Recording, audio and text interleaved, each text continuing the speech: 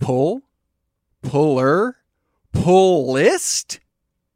Welcome to Marvel's The Pull List. This week, guess what we're covering? We're covering Darth Vader, Deadpool, Assassin, Domino, Exiles, Hunt for Wolverine, Adamantium Agenda, Infinity Countdown, Darkhawk, Marvel 2-in-1, Marvel Rising, New Mutants, Dead Souls, Old Man Logan, Peter Parker, The Spectacular Spider-Man, Punisher, Quicksilver, No Surrender, S.H.I.E.L.D. by Hickman and Weaver, Spider-Man, Deadpool, Star Wars, Thor, The Unbeatable Squirrel, Venom, and X-Men. Which X-Men? Which X-Men was Blue. it? You did it! Oh, God. Good job. Welcome again to Marvel's The Pull List. I'm Tucker Marcus, and I'm joined by my dear, wonderful colleague this week, Jamie Frevely. Yay. I'm here because Ryan, Agent M, is at E3. That's right. And for those of you who might be picking up the podcast for the first time, Marvel's The Pull List is our weekly show where we break down all the new stuff happening with the new releases from Marvel Comics across the universe. And oh boy, do we have some really, really good stuff this week. Whew. Lots of stuff in space, so the universe is quite large. Yes, there's a lot of cosmic action this week. And the perfect place to start with that is Darth Vader number 17. There's your Star Wars. That's right. My favorite. It's written by Charles Soule with, this is interesting, the layouts of this book were done by Giuseppe Camicoli, and the finishes were done by Daniele Orlandini, which is something that, we see every now and then in comics, and I love to see that kind of collaboration go down. Colors are by David Curiel, and letters are by Joe Caramagna. This is Burning Seas Part 5, and this story is kind of coming to its climax. We've seen the action in this series going down on Mon Cala. There's been a lot of focus on the planet of Mon Cala in recent months in Star Wars comics, both in this series and in Star Wars, the main series. But this was super cool for me for one big reason. Jamie, the end of pretty much every Star Wars movie, the third act, as we kind of jump between action scenes and sequences, and it just feels like everything is happening at once. Yeah. We're jumping between, in Return of the Jedi, it's the battle with the Ewoks. The Ewoks are equally terrible. Yes, they are. Luke and the Emperor and Vader, and also the space battle. It's a trap! And that was such the feeling that I got from this book as we move towards the end of this story arc. It's really cool because there is this kind of Ronin Jedi character in here, and his allegiances are kind of curious and really interesting. He's kind of risen up from this mysterious figure to kind of reveal himself more and more, and he faces off against Vader himself in this story, and it is so cool because it's not like good guy, bad guy fully. It's kind of like he's a little bit of a murky character, and he takes on the Inquisitors, he takes on Vader. There's a ton of huge, crazy action art. It is the scale that we've come to expect from Charles Soule and his Darth Vader series. And it's another little chapter in the story of the power of the Mon Calamari and the Mon Cala and what they mean to the rebellion. So yeah, another great issue of Darth Vader. Sounds cool. Yes. Is my Captain James T. Kirk been to any of these places? Because they don't sound very familiar to me. Oh boy. Moving on, we have Deadpool Assassin #1, written by Cullen Bunn, penciler Mark Bagley, inker John Dell, color artist Edgar Delgado, and lettering by VC's Joe Sabino. It's more Deadpool, and I don't know if we can ask for much more than that. It's got Deadpool versus ninjas, very energetic, and it's a really good companion piece to Scotty Young's new Deadpool, different in all the right ways. Yeah, it's really cool to pair this up with the most recent Deadpool #1, like you said, from Scotty Young and Nick Klein, because that is taking Wade Wilson in a totally new direction from what we've seen recently with Jerry Duggan's incredible landmark run. And this series is completely different to that one. Again, it's so cool to see Cullen Bunn take on this character. He knows Deadpool very well. He knows Deadpool better than most. And it's, like you said, it's freaking Deadpool and ninjas. It's freaking Deadpool and ninjas. You kidding me? And it's got your classic Deadpool violence where he's walking around with what really should be a mortal wound, but it's Deadpool, and he's going to be fine, but he's going to walk around with it, and we're not going to be able to ignore it. So you get all your favorite Deadpool action. Oh, yeah. The next book is another mercenary assassin.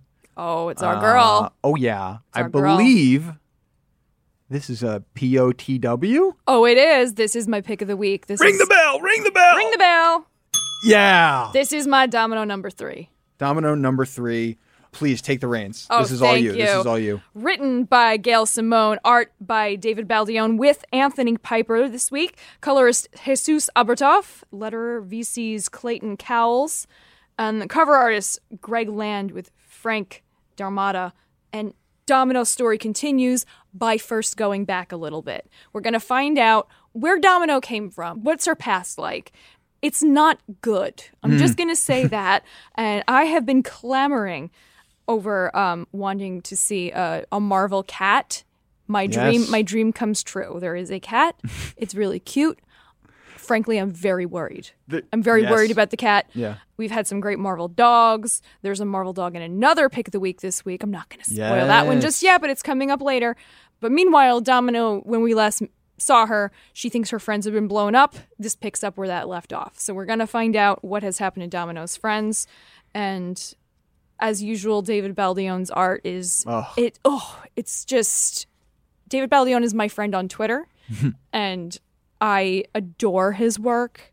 It's so vibrant, it's intense. Like the facial expressions, Domino's face in this, just like she's not doing well and it is written all over her face. So yeah, this is my pick of the week and I'll be talking about it more on This Week in Marvel. Oh yeah. For me, like when I read this issue, I just thought of it like, because like you said, it jumps to the past. We get some awesome action in the present.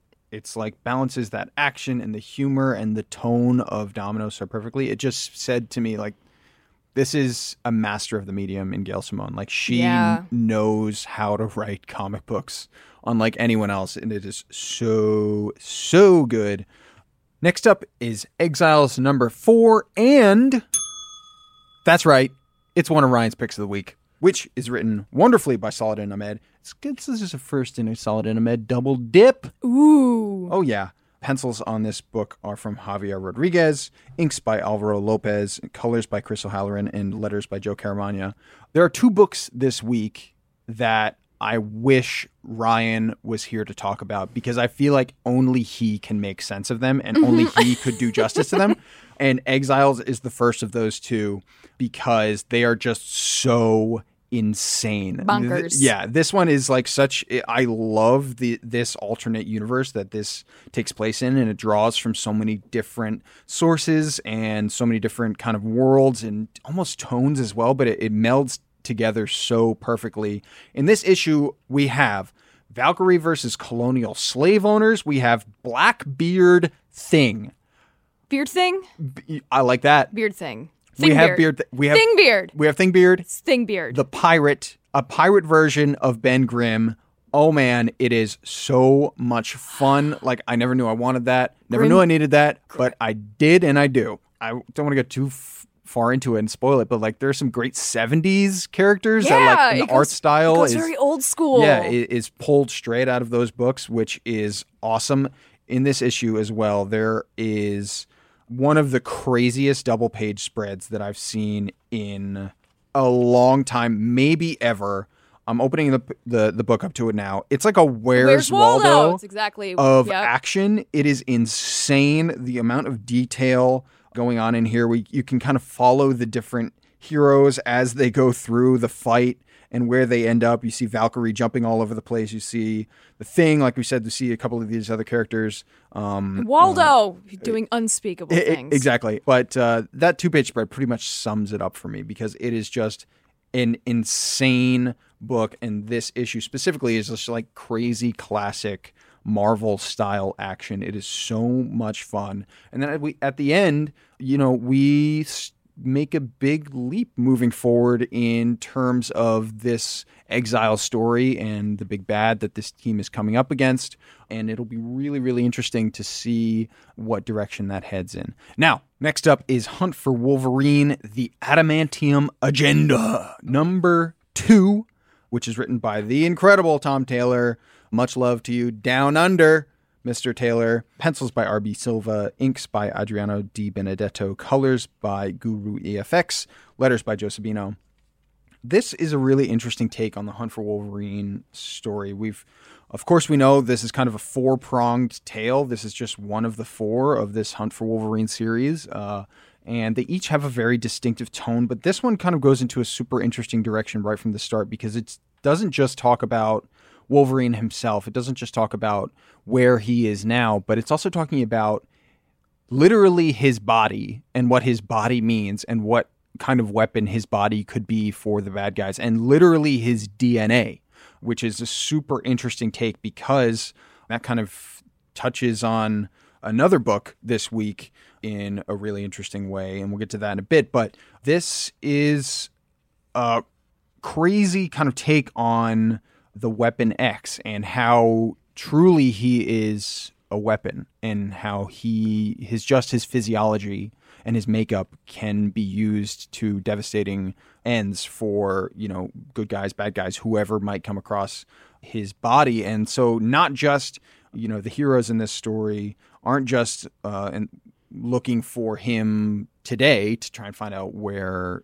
Logan is now and what happened to him, but they're also looking for him as kind of a preventative measure to make sure that he doesn't fall into the wrong hands.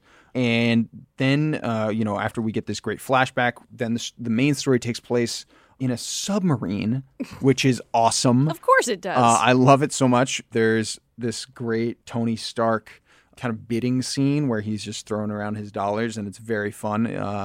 And then as we move into the kind of the third act of this issue, a couple of big characters show up, and on good side, bad side, I'll leave it up to you, dear listener, to find out, but it is going to really ramp things up with the adamantium agenda, and it's really, really cool kind of forward momentum that we have coming out of issue number 2, moving towards number 3. Really nice, ominous looking cover too. Oh yeah. Viscerally, not bloody, but just like upsetting. Yeah, great cover by Greg Land and Rain Barreto. Wicked Wolvie, classic Wolvie action. Next up is Infinity Countdown Darkhawk number 2, written by Chris Sims and Chad Bowers. Artist Gung Hyuk Lim. Letterer VC's Travis Lanham. Cover artist is Scan, with some variant covers by Mike McCone and Rachel Rosenberg. So Infinity Countdown Darkhawk, this is drawn in a manga style, and it's a very 1990s-esque kind of hero. Yeah, it's really cool. Darkhawk is kind of, I don't know, he holds a really specific place in the Marvel Universe. I think his first appearance was in 1991, and he had a series, there was a Darkhawk series that I believe went 49 issues, and then as part of Marvel Legacy, there was a Darkhawk number 50, I think 51 maybe, that picked up. And then I think people loved that so much, and they loved the kind of different spirit that Darkhawk brings to things. And so he's been thrust into Infinity Countdown in such a really cool way here. This journey continues this 4-part limited series. The Raptors are involved, Darkhawk himself, obviously, but things are slowly being revealed about how he ties into the larger Infinity Countdown story and where this limited series will push things as we move forward. But it's going to be super, super interesting to see this very specific hero touch on things moving forward. And speaking of super specific, super idiosyncratic characters, we have Marvel 2-in-1 Annual number 1. And that's right, every time rings an angel gets its wings. This is Ryan's other pick of the week. And unlike the Marvel 2-in-1 story that Chip Zdarsky, the writer, has been telling recently, the 2 in the 1 being The Thing and Johnny Storm, the Human Torch, this issue is super cool because it's kind of a team-up book between The Thing and the infamous Iron Man, which is really, really cool. I mean, obviously, Ben has some big issues with old Vicky, and those things will never go away. Their history is so kind of deep and damaged and difficult, and other alliterative Ds that, it's kind of impossible to recover from. So while they, in this story, are kind of on a mission together, they'll always have that conflict, and that makes for such a fun, such an interesting story. The art in this book is by Declan Shalvey, and the colors are by the wonderful Jordi Belair. This is great because we start with a flashback to Latveria years and years ago, Back when Dr. Doom was called Vicky. That's right. A little young Vicky, a little prepubescent Victor Von Doom, who's like fighting with a bow staff and he's getting taught how to be a man. It's great because that thread of Victor Von Doom's, strange and difficult childhood follows through this entire story. And we see little moments where we can feel his origin and his family and his upbringing influencing his decisions in the present day. But of course, we're in this kind of alternate universe reality jumping story here.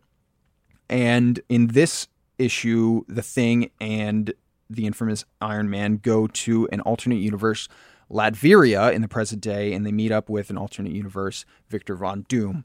Things get crazy super fast. It's really cool to see Victor Von Doom interact with himself. It's really cool to see that kind of two sides of the same coin Doom happening here because, of course, infamous Iron Man at least purports to be a good guy, whereas this alternate reality Doctor Doom is very much the classic Doctor Doom that we've known for decades. So they face off. Ben Grimm is stuck in the middle. It's really, really cool, immense journey into the past, into the mind of Doctor Doom, into his makeup.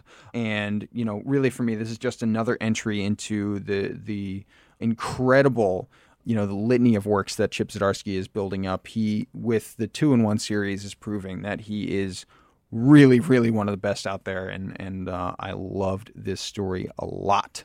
Definitely a more effective 2-in-1 than a shampoo and conditioner. Oh, yeah. You know who doesn't need that? Ben Grimm. Ben Grimm does not need that. You don't need to shampoo, conditioner, rock.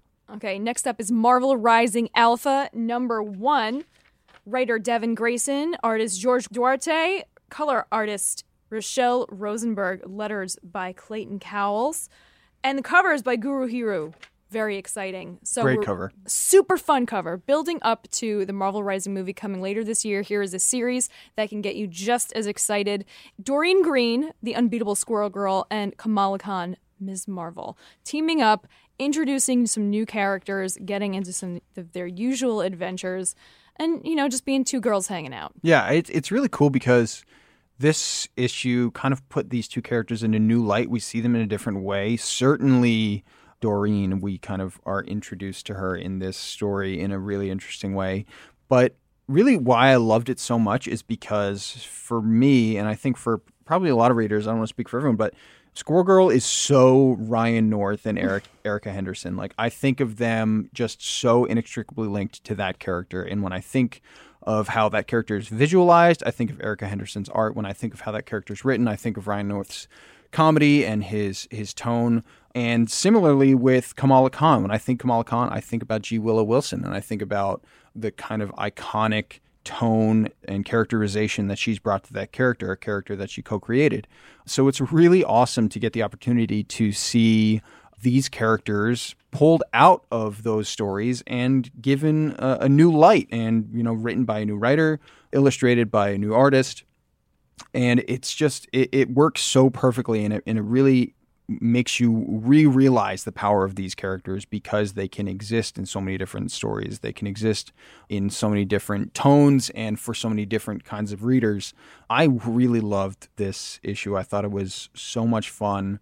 And yeah, like you said, it made me crazy excited for the movie. Yeah, completely. The art's beautiful. The colors are so bright. And I just, when everybody looks so sweet to look at, I just love it. And you know what? When I think things are sweet to look at, I think about kids. Don't ever want to be around them, but I like the idea of them. And there are some great kids, teens in The New Mutants, Dead Souls. This is issue number 4. I see one with your buildup. I thought you were going to say something really sweet to look at was fighting skeletons. Good point, because there is a great fighting skeleton cover here. It is wonderful. By the wonderful Ryan Stegman and Michael Garland. We're going to get some more tasty Ryan Stegman art later on, but the interior art of this issue is by Adam Gorham. Colors are by Michael Garland, and letters are by Clayton Cowles. The meat of this series and what I love so much about this series is the team dynamic and the conversations that are had between these characters. They're all so idiosyncratic. They all have such specific voices, and Matt Rosenberg, a master of dialogue among his many, many, many strengths. That's one of my favorite things about him as a writer, whether that is in something like Tales of Suspense, which had some of my favorite dialogue in, the last year of comics, or New Mutants. He can do it all. And sometimes that kind of dynamic is tied to the action going on, and sometimes it's tied to the more personal drama going on. And that's a little bit of the taste of what we get in this issue. It's a kind of, as we go to the X-Mansion and we deal with the different dynamics going on between the different mutants here, it's a great reminder that, yeah, they're superheroes. Yeah, they're, junior X-Men. Yeah, they're the New Mutants. But they're also people, and they're also kids.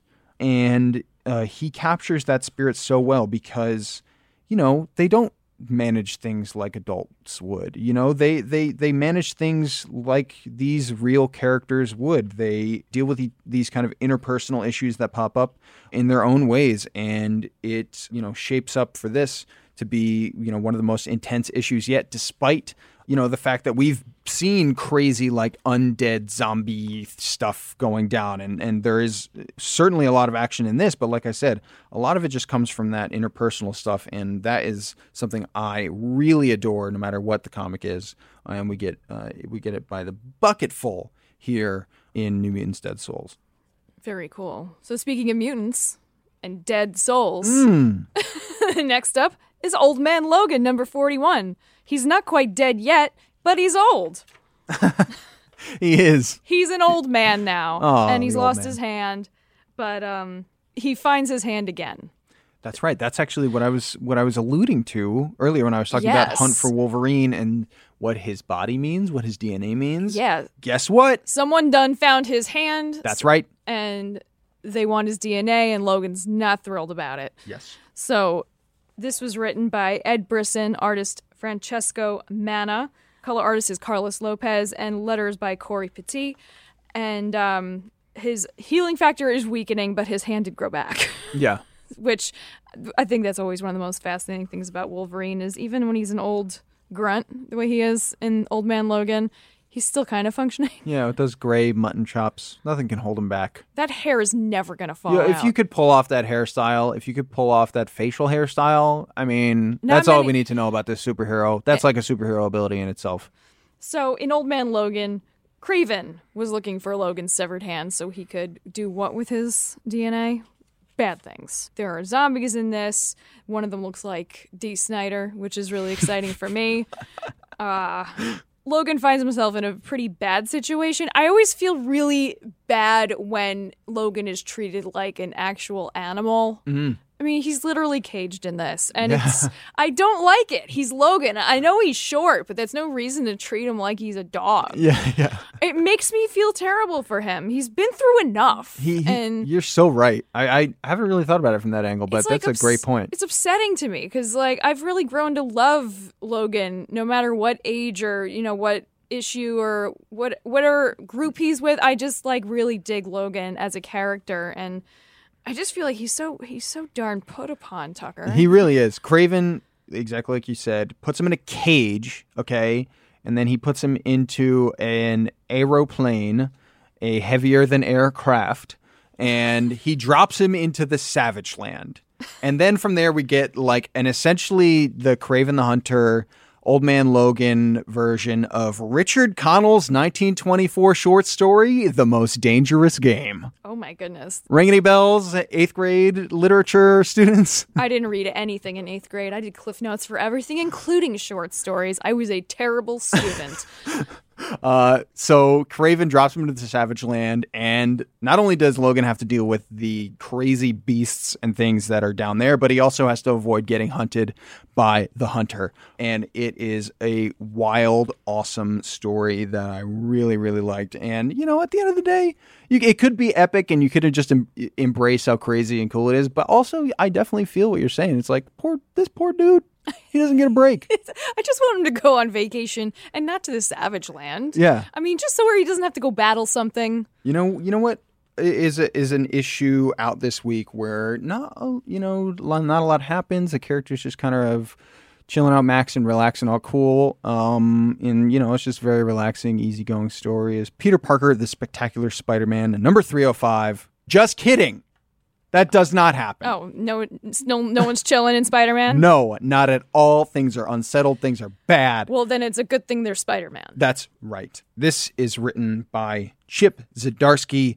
We had a couple of double dips this week, and this is a double dip Chip. He did Marvel 2-in-1, and of course he's coming back with the incredible series that is Peter Parker's Spectacular Spider-Man. I love it so much. Before you go on, Double Dip Chip sounds like a great cookie. Double Dip Chip is trademarked by Chip Zdarsky himself. He talks about it often on Twitter whenever he has more than one book out. Oh, cool. On a given Wednesday. Sometimes I've even seen triple dip chips, and maybe even once or twice quadruple dip chips. Hard-working man. He is a hard-working man. Good for you, Chip He's Zdarsky. incredible.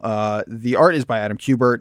Colors are by Jason Keith and Andrew Crossley. Letters are by Travis Lanham.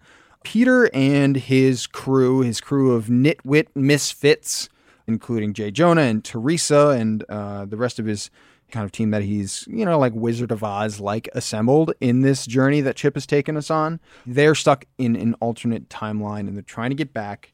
And it's really, really cool because they team up with a few heroes in the process. I'm opening a page here. There's a beautiful, gorgeous, bearded, alt-universe Captain America. Oh, yeah, there is. Yes. I saw that. Wonderful. It's a great juxtaposition of facial hair between that beautiful auburn, delicious beard. It's a nicely groomed beard. Yeah, compared to Jay Jonah's weird, pencil-y mustache. Every time it's like a memento. I need to tattoo it on myself that Jameson is now cool with Peter Parker. Yeah. Every time I see him, I'm like, ugh, what kind of problems? Oh, get that Spider-Man. He's a menace. I know. It's like he's not. He's trying to help. I know. It's really cool. And that really speaks to the work that Chip has done over the last, I don't know, maybe I think he's done probably something around 12 or 15 issues of Spectacular so far, but not only are JJ and Spidey on the same side in this story, but it feels earned. You could really feel that, yes, they have their differences, and yes, Jonah has his problems with Pete and with Spider-Man, but they're still working together. They still have some common goals. They've been through a lot together in this story, and it feels right in all the kind of right ways. I don't know, but it just works as the group kind of works together to force themselves out of this timeline and back to their regular one. It's so good. I feel like it kind of is encapsulated in the title, where it's like this series and the recent trials that Pete has been on are teaching Peter Parker about Spider-Man in really interesting ways.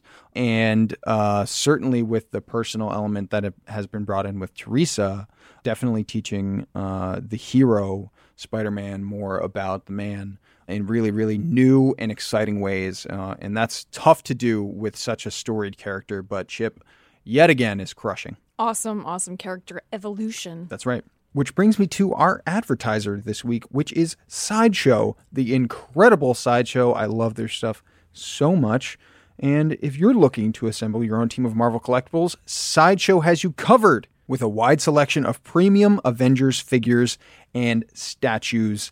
These luxury collectibles capture the iconic presence of heroes like Captain America, Black Widow, Iron Man, and more in a variety of formats to suit any display space. They are some of the coolest things out there. Hulk out your collection or add Thor if you be worthy and customize your Ultimate Avengers lineup. Visit sideshow.com/Avenger to begin assembling Earth's mightiest heroes today. Thanks again to our advertiser, Sideshow. So next is Quicksilver, No Surrender, number 2. Written by Saladin Ahmed, another double dip. Artist, Eric Wynn. Color artist, Rico Renzi with C. Brunner and letterer Clayton Cowles from VC. Really, really cool color. Let's talk about this right off the bat. Let's remember also Quicksilver is super fast. He is running at a speed that is superhuman. Yeah, it's even faster than his normal super speed. He's kind of stuck in like super duper super speed. The artist is interpreting his speed as he is the only thing that's in color. Yeah. And it's a really, really interesting thing to look at. The colors remind me of being like 10 years old in the early 90s, and everything was black and white and neon colors. It's like bringing me back to like slouch socks and bad leggings, but in a really fun way, because it's really dynamic the way Quicksilver is getting to move, because he gets to move all by himself in his own little like speed zone. The art is really incredible. It really looks unlike any other book. But yeah, like I said, he's kind of stuck in like time warp, time super fast speed, where he's traveling so fast that essentially the world is stopped around him, you know, to a degree even greater than what he's normally used to. And he's kind of up against some creepy, mysterious forces he's trying to get a handle on, including an evil version of himself, maybe? It is a really, really wonderful, slow reveal that we're getting from Saladin. I do want to shout out, this issue has a turtle. I see the turtle. Always nice to see a turtle. Yeah. And his name is Mr. Dibbles. No. Pietro takes him along for the journey. And he's making a turtle's dreams come true. That's right. I don't even know if Mr. Dibbles realizes what's happening, because he is, you know, he's stuck in time like everything else. But, you know, maybe. As we move towards the end of this story, some big moves are made, and it's really, really cool, because as we get towards the end, things are about to get really personal for Quicksilver in this story, and I'm so excited to see how he handles that on top of everything else he's up against in this series. Oh, look at that. Oh, yeah. Yep. Yeah, you saw the last page. That's right. My goodness, I really hope Mr. Dibbles is there for him. That's right. Next up is S.H.I.E.L.D. by Hickman and Weaver. This is Chapter 6. This is years in the making. I mean, we're looking at our list of books here. Each book has the year that the series started in, okay? Mm-hmm. This one started in 2011. Wow. And this is the 6th issue, okay? So we've had 6 issues in 7 years. And that's because there was a long hiatus. The book went away after issue 4, and now we're back. We just read issue number 5. It was crazy good, worthy of the years-long wait. And this is Chapter 6. It's written and illustrated by Jonathan Hickman and Dustin Weaver, with colors by Sonia Oback, with Dustin Weaver, and letters by Todd Klein. This is the other book that I wish Ryan was here for, because, again, it is so ridiculously insane. There is so much going on. The characters and characterizations of characters that we know are so just far flung out there. It is just wild. I mean, there has been so much said about this series, and rightfully so, because it is unlike anything else. The art, though, for me, is worth the price of admission alone. Really, there is no book that has this level of scale, this level of detail, this level of brutal imagery in this wild cosmic story with these kind of crazy, look at this, like exploded views of these like different splitting headache. Yeah, of these different characters. We journey through time and space. We see the beginning of life. This is many years in the making, after all. Yeah, it really, I mean, you're so right. We see the galaxy from above the galaxy. There is 2-page spreads that look like they must have taken like a month to illustrate on their own, and then it just keeps on coming. I mean, there really is nothing like S.H.I.E.L.D. by Hickman and Weaver. It is such a ridiculous achievement. And yeah, me just essentially with my jaw on the ground is as close as I can get to doing it justice. But if you've loved this series, if you've been waiting for it to return, then this issue is worth it. Oh man, is it worth it? It is crazy. I cannot say it enough. Wow. Next up is Spider-Man versus Deadpool number 34. And the writer is Robbie Thompson, artist Scott Hepburn and Flaviano. colors by Ian Herring, letters by Joe Sabino.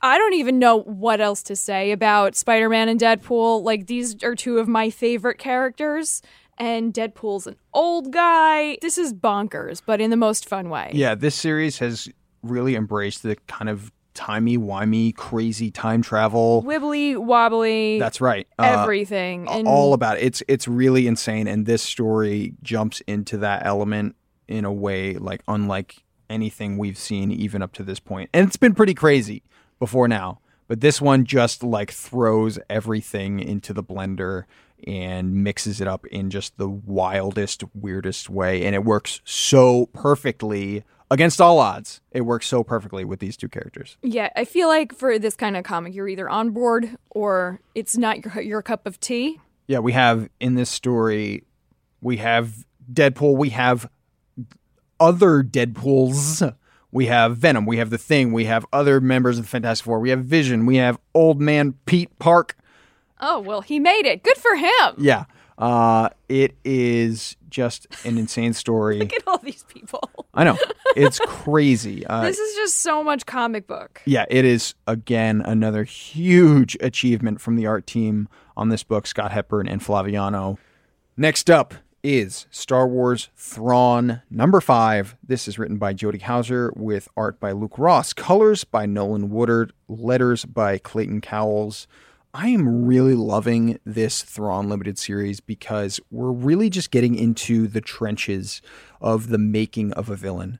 But it's really important to remember because Thrawn is such a legendary character in the Star Wars universe, because he's such a legendary and unique villain, I kind of go into this reading like, oh, how did Thrawn become Thrawn? And kind of almost reading it like as simply a journey to the end product of Thrawn. But what this issue in particular made me remember is like, this is Thrawn. This is Thrawn, both cause and effect. This is him being self-realized in the greatest ways. He wasn't just a product of his experiences. He forced himself onto these experiences and he made himself. That is the story of Thrawn.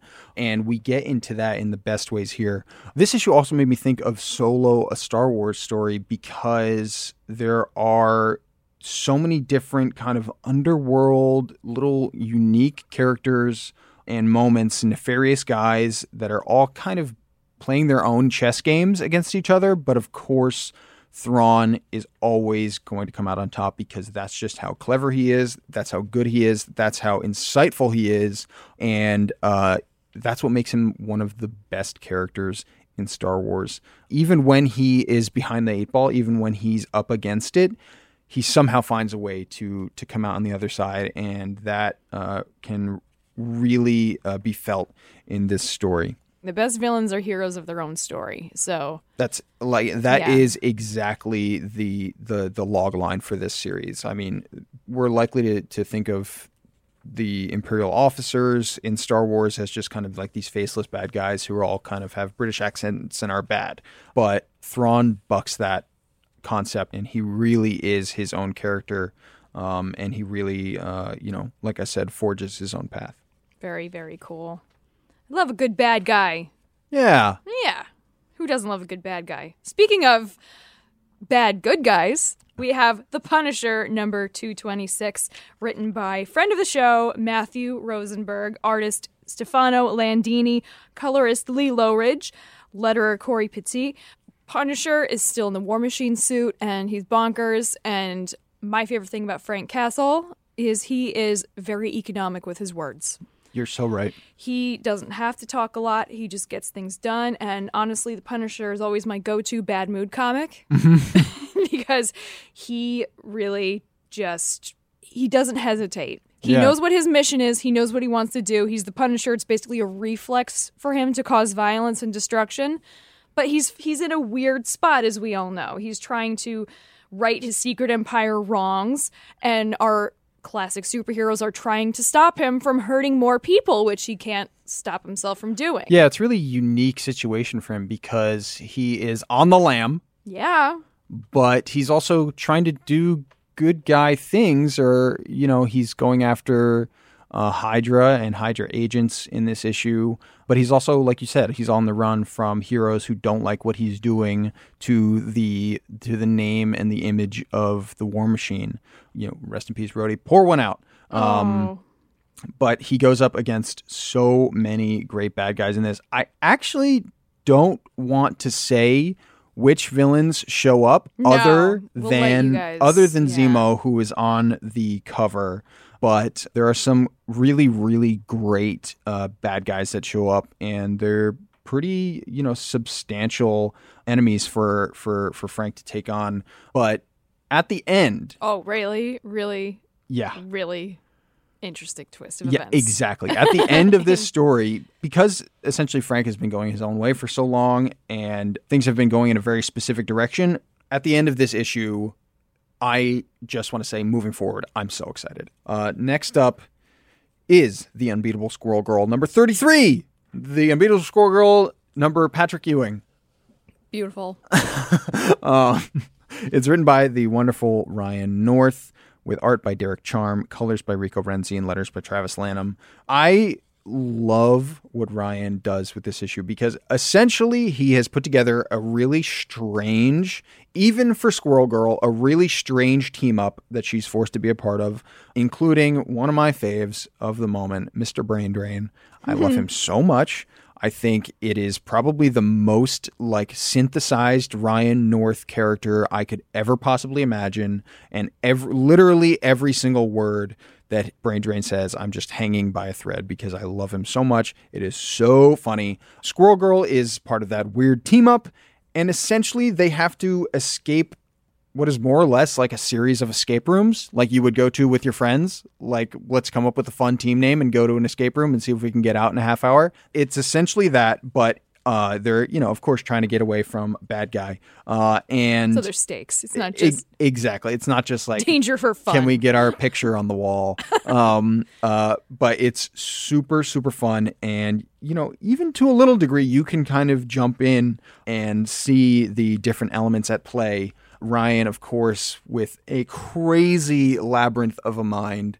Each issue of Unbeatable Squirrel Girl is just an ocean of information and things to take in and things to have fun with. And this is that times 1,000 because you jump in with this team on their journey throughout as they try and find their way out of the series of essentially escape rooms. And it is really, really fun to see where things go. Ryan North and the entire team on Unbeatable Squirrel Girl continually find new ways to... one, change the status quo, but also simultaneously maintain the inexplicable Squirrel Girl tone through everything. So it's so awesome to see them find these things seemingly out of nowhere, but also when you read them, you're like, oh, of course, this makes perfect sense. This is perfectly Doreen Green. This is perfect for these characters. Awesome. This is quite a pivot from Squirrel Girl to Thor #1. Thor #1, last week we had a lot of really, really great number ones come in, and Thor #1 really keeps that train going. This was, ring that bell. Ring that ding, bell. Blang-a-ling, hing, bling. Yeah. This one, shout out to my peeps in Philadelphia. That's Bell right there. But this one's not broken. This is your pick of the week, Tucker. Oh, yes, it is. It's Thor #1. I've been so excited about this since it was announced. It's Jason Aaron. He has long ago solidified himself as a legend. And, oh man, he just brings it every single time. The art in this book is by Mike Del Mundo with color assists from Marco D'Alfonso. There is a secondary story, which is written by Jason Aaron with art by the incredible #1, amazing Christian Ward, and letters throughout are by Joe Sabino. This has my favorite line of the week. We jump straight into the action, and Thor is essentially trying to retrieve the different artifacts and weapons that were strewn across the galaxy when Asgard was destroyed at the end of the Mighty Thor series, with Jane Foster and everything that went down there with the Mangog, all that insane stuff. And we jump straight from that crazy action right into this crazy action. He's in Thailand. Thor's in Thailand. He really travels all over the place in this, just looking for these weapons. That's right. And he's in Thailand. He's after the Warlock's Eye, which has fallen to the disciples of Sitarak. And when we hear that word, we think of one bad guy in particular, and that is Juggernaut. That is the first immovable object that the unstoppable force of Thor is forced up against in this brand new series. It is still so funny. It's still so upbeat. It moves. Hilarious. Yeah, it moves so fast. It is so good. And my favorite line of the week this week is Thor. It's narration. He says, "I had hoped I could reclaim the eye from their temple without too much bloodshed." We turn the page and we get a beautiful look at Juggernaut, which it's revealed that that's who he's going up against. And Thor just says, "Hello, bloodshed." It is so stupid badass, and the art throughout is incredible. Mike Del Mundo brings it so hard. I mean, there's so many different threads to this story. Yeah, because the whole premise is that Thor's going all over the galaxy to retrieve weapons, so he ends up in some really, honestly, mundane places. Right. And those places are on Earth, of Yeah. course. Yeah. You're so right. I mean, I don't want to say this one character that he runs into, but he runs into him on a boat. Yep. Well, There's a character he runs into right before that character, and that it's Thori the Hellhound. his cute little buddy. His cute little buddy. The Thori speak is like one of my favorite things to read ever. I love how Marvel writers make dogs speak when they're not like speaking like humans, because he also talks in that really regal Thor talk, but he's a dog, he's a hellhound, so it's just really funny. But he's at his core, he is still a dog, and he's doing dog things. And there's a character from the Thori scenes in The Unworthy Thor that also makes an appearance, so it tickled my heart with a little feather. It was really funny. And also space sharks. Space sharks. That's right. Space so sharks. that's in the main story, in the primary story. There's so much happens. Thor is all over the place, like Jamie said, and the War of the Realms is coming closer and closer to just boiling over. It's been happening for a while, and it's pretty much right on Thor's doorstep, and he's trying to do everything he can to prepare for it and to prepare for Malekith and his forces, but he's really up against it, especially since, as we know, Mjolnir has been destroyed, and so all these threads are tied in so perfectly, and they end up with a wonderful story in that main story. In the secondary story, which has art by Christian Ward, the inimitable Christian Ward, we are in this kind of far-flung future, and we have old man Thor. The caption here says that this story takes place untold eons from now. And he is now the all-grandfather. That's right. And there is some awesome Carcharodon That's right. Great white sharks, but in space. There are space sharks, and the all-grandfather is fighting one. It is so cool. And, all those incredible visuals are packed in with this amazing CJ Ward art.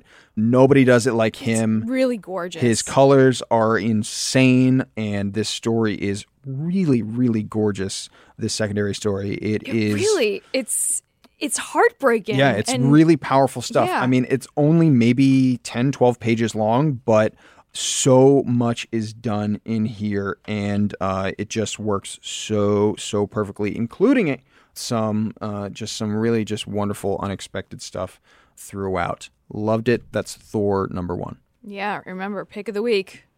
Pretty good stuff. Pretty good stuff. Speaking of space. And things from it. And things from space. Jamie, you nailed it. Yeah. This is Venom #2. It's written by Donny Cates, with pencils by Ryan Stegman, inks by J.P. Meyer, colors by Frank Martin, and letters by Clayton Cowles. Oh, man. I mean, Venom #1 was a ridiculous success. I think people are so excited about Donny. People are so excited about Ryan Stegman's art. They're an incredible duo. It is so cool to see we know it already. This looks to be a landmark Venom story in years to come. When someone says, hey, what's a good Venom story? I like this character. I want to know more about him. This is the series that will be shouted out more than any other, in my opinion. But we open up the first few pages, and as we know at the end of last issue, Eddie got messed up. Eddie is not in a great place. Not in great shape. He essentially got like the Marvin the Martian, like Bugs Bunny thing, where like he's just has a circle through his body. But it's really cool because the symbiote kind of takes to Eddie Brock in a way that is so definitive and so personal and so gross and gut-wrenching and awesome. It's like he's turning him inside out to rebuild him. Exactly. Essentially, the symbiote is crawling inside of Eddie Brock to rebuild him, to bring him back to life. And this is another one of my favorite lines of the week, which is, in narration, it says, maybe that's the real story of Edward Allan Brock, the man of 1,000 second chances, the comeback king. Are you kidding me? It is so badass. No, the way that Donnie's writing describes the symbiote and the symbiote's actions and what the symbiote is feeling, it's so intimate and graphic in a really beautiful way. And it's like, who does he know who has a symbiote hiding out in their basement? Seriously. It's like he was made to write this story. He's so right. It's so good.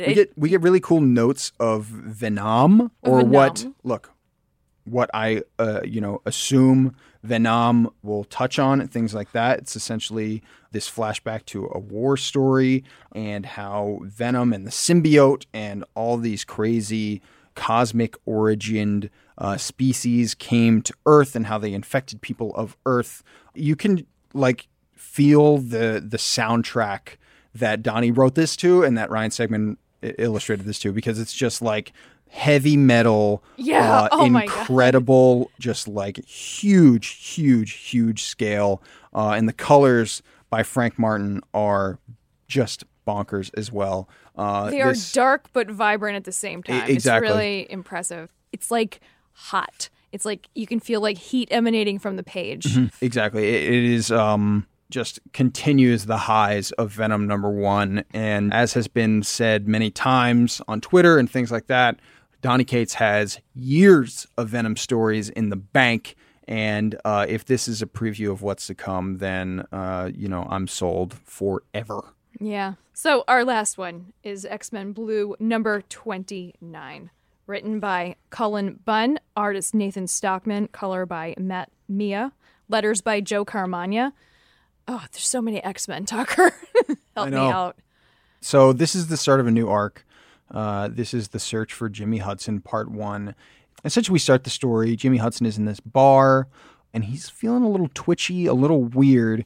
There's something up with him, and very quickly we realize what that is. And he's been infected by the poisons, and so he's kind of losing a little bit of control over his mutant abilities, and he's being kind of forced to do things that, he wouldn't normally do.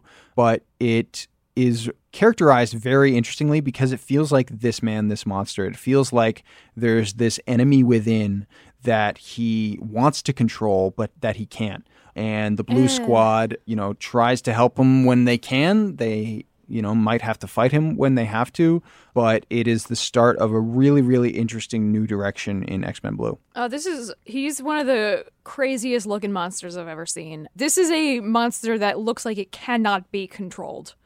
There's just so much going on with him as a monster. Yeah, this is coming straight out of the Venomized story, which Colin wrote and was part of the big year of Venom. But, we thought the poisons were gone. We thought maybe at least they were contained, but they are very much a clear and present danger via the portal or the channel of Jimmy Hudson in this story. It's a series, so we'll see what happens. Yeah, we'll see where this goes. Like I said, this is a great point to jump on. This is the first issue in a new arc. And with that, made it through so much good stuff this week. And that great stuff all the way through is bolstered by a couple of little buckaroonies, little $1 issues. They're the True Believers issues this week, and we have Ant-Man and the Wasp on the trail of Spider-Man #1 and Ant-Man and the Wasp Till Death Do Us part #1. So jump in for those. It's like less than a candy bar. Yeah. Yeah. Jamie, tell us what collections are on sale this week. This week, we have the astonishing Ant-Man the Complete Collection, Dakota North, Designed for Dying, Defenders Volume 2, Kingpins of New York, Invincible Iron Man, Ironheart, Volume 2, Choices, Marvel Masterworks Ant-Man, Giant Man, Volume 3, that is in hardcover, Mighty Thor, Volume 5, The Death of the Mighty Thor, also in hardcover, Ms. Marvel, Volume 4, hardcover, and the Thor Epic Collection, World Engine. More great stuff coming from the Marvel app this week. There's some really cool 70s action, including Black Goliath, which is really cool and weird. Digital collections on sale include Fantastic Four Visionary Stories. That's Walt Simonson goodness. That is about as classic as it gets.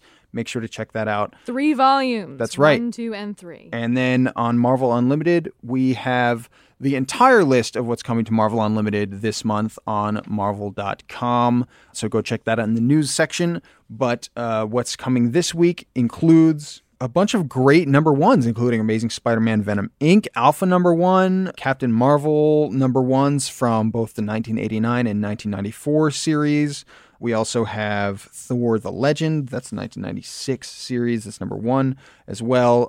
So a bunch of really great places to jump on board and get started with new stuff, freshly digitized, on top of all the other dozens and dozens of issues that have been added this week and in recent weeks, where you can keep chugging along with great stories from throughout. Oh, man. Jamie? We did it. Quick question.